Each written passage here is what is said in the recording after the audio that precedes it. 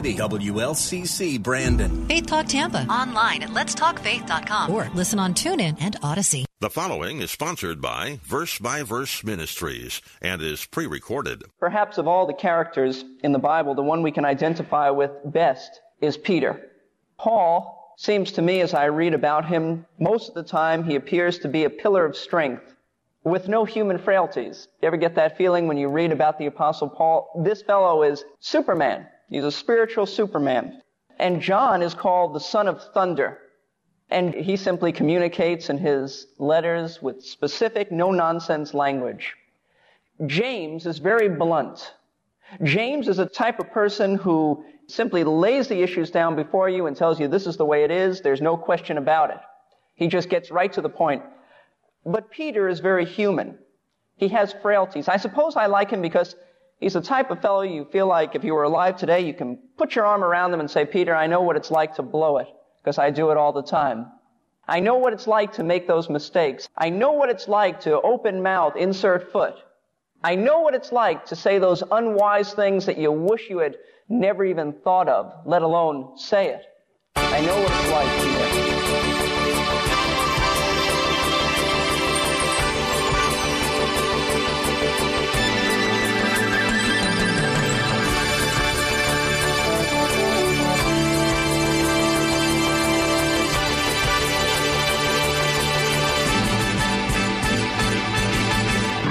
A favorite Bible character? Or maybe I should ask if you have a favorite New Testament character other than Jesus. You know, I think Peter would come to mind for a lot of people because of several reasons. Welcome to Verse by Verse, featuring the teaching of Pastor Steve Kreloff. We're starting a new series called Our Living Hope, taken from 1 Peter. You know, Peter was a genuine person. You always knew what you were going to get with Peter. He was outspoken, sometimes to his detriment, but he also gives us a great picture of loving Jesus, imperfectly. Peter was not the calm one among the disciples, but he was a man of action, even though there were times when that brought a rebuke from Jesus. He might remind us of a preschooler who wants to know everything all at once. Peter asked a lot of why questions of Jesus. And you could say Peter had a lot of spiritual ups and downs. However, he learned, and he was powerfully used by God in the spread of the gospel. We're going to learn some things about Peter in these early lessons, and I think what we will see is that God used events in Peter's life to shape him and bring him to the place where he would be able to write 1 Peter. Let's jump into today's lesson, and here is Pastor Steve. 1 Peter chapter 1, verses 1 through 5, if you'll follow along with me as I read. Peter, an apostle of Jesus Christ, to those who reside as aliens scattered throughout Pontus, Galatia, Cappadocia, Asia, Bithynia, who are chosen, according to the foreknowledge of God the Father, by the sanctifying work of the Spirit, that you may obey Jesus Christ and be sprinkled with his blood. May grace and peace be yours in fullest measure. Blessed be the God and Father of our Lord Jesus Christ, who according to his great mercy has caused us to be born again to a living hope through the resurrection of Jesus Christ from the dead, to obtain an inheritance which is imperishable and undefiled and will not fade away, reserved in heaven for you, who are protected by the power of God through faith for a salvation ready to be revealed in the last time. Perhaps of all the characters in the Bible, the one we can identify with best is Peter.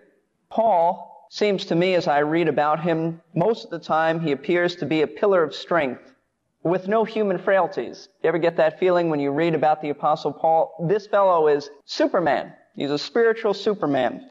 And John is called the son of thunder. And he simply communicates in his letters with specific, no-nonsense language. James is very blunt. James is a type of person who simply lays the issues down before you and tells you this is the way it is. There's no question about it. He just gets right to the point. But Peter is very human. He has frailties. I suppose I like him because he's the type of fellow you feel like if you were alive today, you can put your arm around him and say, Peter, I know what it's like to blow it, because I do it all the time. I know what it's like to make those mistakes. I know what it's like to open mouth, insert foot. I know what it's like to say those unwise things that you wish you had never even thought of, let alone say it. I know what it's like, Peter. Peter is the one who always asked the Lord questions. He was the one who, everywhere you go in the Bible, it seems like Peter has a question to ask the Lord. He said, "To whom shall we go? You have the words of eternal life." But he asked the question, "Whom shall we go, Lord? Where?" He was the one who said, "How often shall my brother sin against me, and I forgive him?"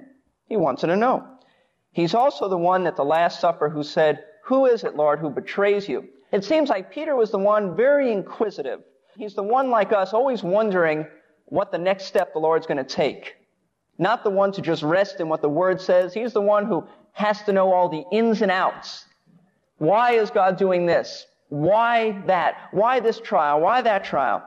He's also painted in Scripture as an emotional man. He's not one with a very calm temperament. He's not one probably like Barnabas, that very little seems to have ruffled Barnabas. But he's one who was emotional. He often reacts in anger. He's the one who in anger, he told the Lord that he shouldn't die. When the Lord said, "It's necessary that I go to the cross," it was Peter who responded in anger and not sanctified anger. "God forbid, Lord," he said, "this shall never happen to you." And Jesus recognized that it wasn't sanctified anger because he said, "Get behind me, Satan, for you don't know what you're talking about." It was also Peter who in the Garden of Gethsemane, when the authorities came to take Christ, it was Peter who took out his sword and slashed off the ear of the servants of the high priest. He was a man also that was up and down in his spiritual experience. I suppose that's why most of us can relate to him. He was not the type of individual that was steady. He was up and down, high and lows. He had been to the Mount of Transfiguration in his experience, and he had been down in the depths. And maybe something you didn't realize was that Simon, as his given name was, Simon, son of Jonah, Simon was a Galilean. And Galilee, the province, was the center of messianic hopes in Palestine. The simple people and peasants who lived in that area clung tenaciously to the Word of God. The Word of God which stated that Messiah would come someday, and when he comes, he would usher in God's kingdom.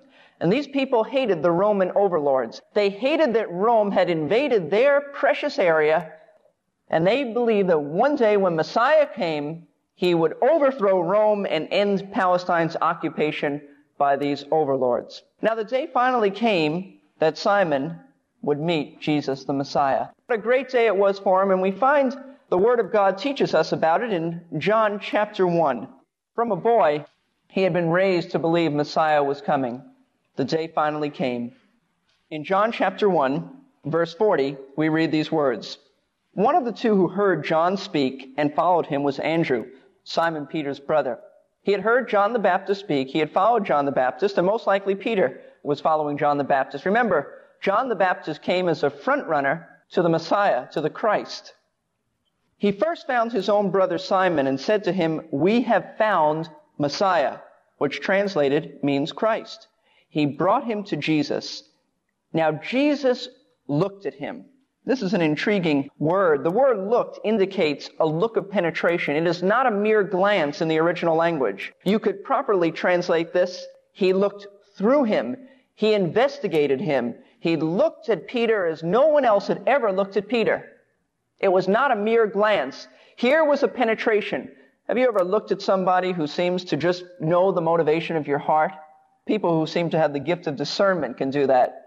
But Peter had Jesus look at him and penetrate him. And he said to him, "You are Simon, the son of John. You shall be called Cephas," which translated means Peter. He said, "Your name is Simon, but you'll be called Peter." Now, Cephas is the Aramaic form for Peter. And what does Peter mean? Peter is the Greek word Petros, which means a detached but large fragment of a rock. A detached but large fragment of a rock. And Jesus, when he penetrated Peter and looked at him, what he was saying is, right now you're Simon, but there's coming a day when you're going to be changed, when you're going to be transformed. You'll no longer be Simon the fisherman.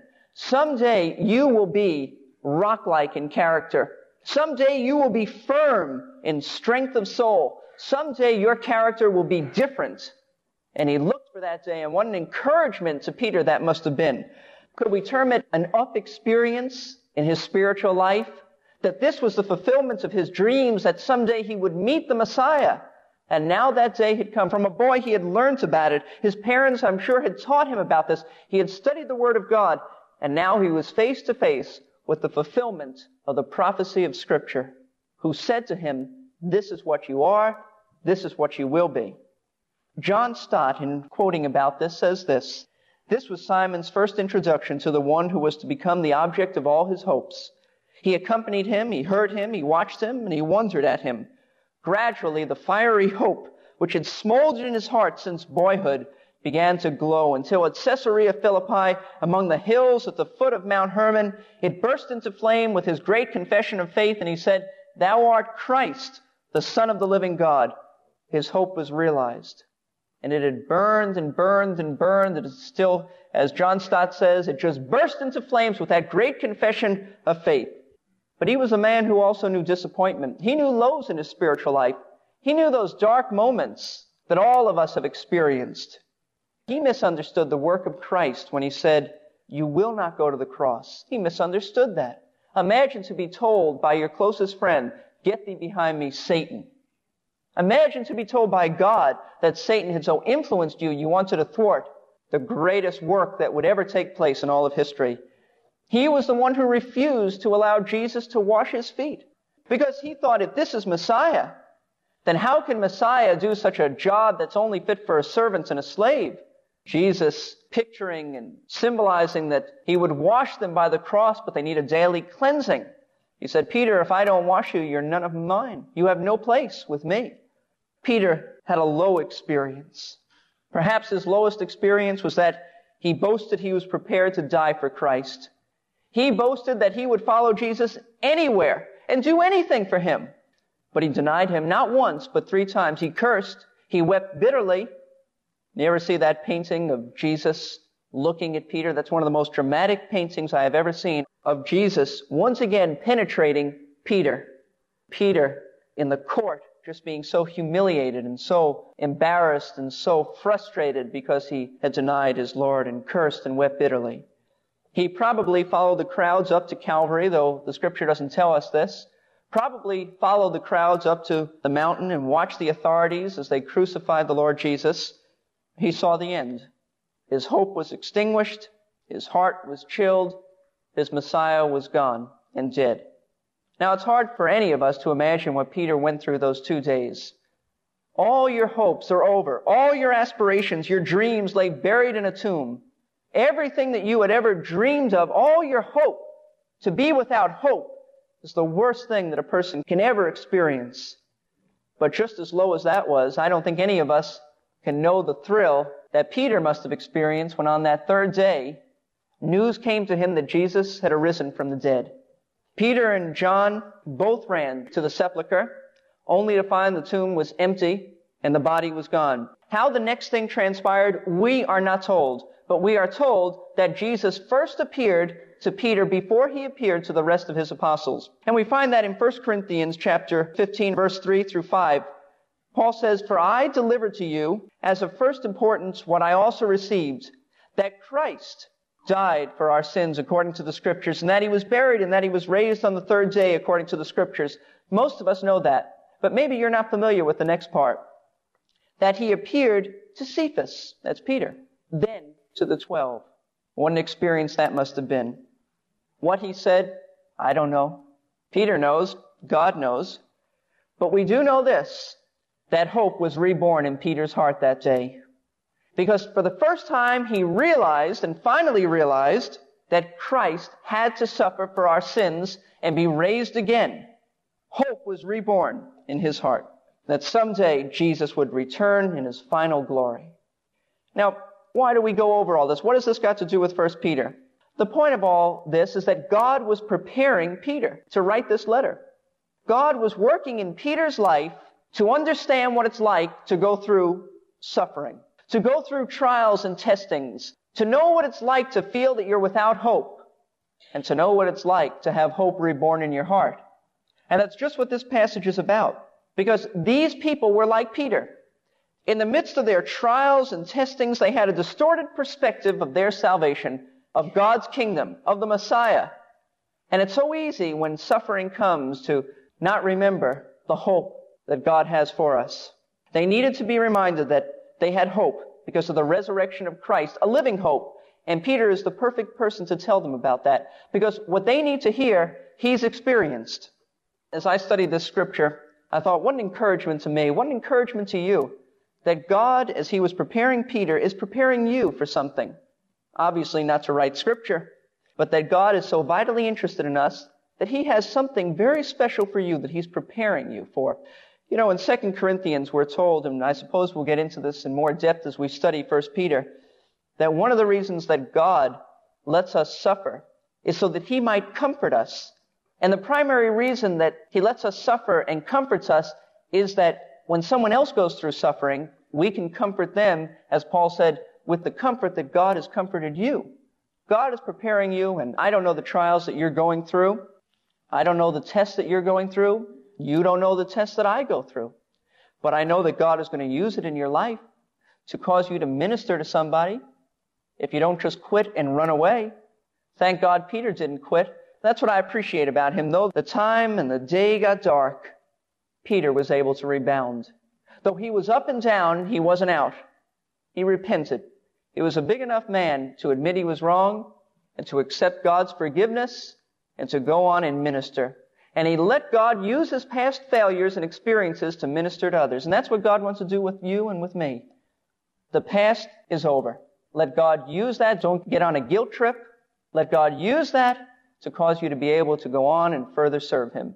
God will use anything in your life. I find most of the time in my life, God uses my failures more than my successes to encourage people and minister. Let's look at the text. All by way of introduction, we do have an outline tonight. You know I couldn't teach without an outline. Verse 1, Peter, an apostle of Jesus Christ, to those who reside as aliens. Peter is writing to a group of Christians he calls aliens. In the King James Version, it says strangers.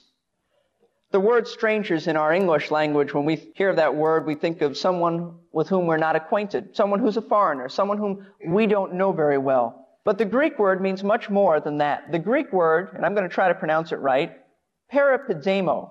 And it's taken from three words, para, which means alongside of, epi, which means upon, and demos, which is used in biblical Greek to refer to a people of a heathen city. Let me put it all together. In other words, what Peter is saying is that these people are those who are Christians who have settled down alongside of the unsaved.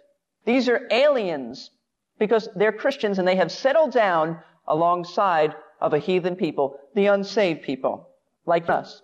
We are Christians who God has strategically placed us in a world, and we've settled down alongside of unsaved friends, unsaved neighbors, unsaved relatives, unsaved school acquaintances, unsaved business associates.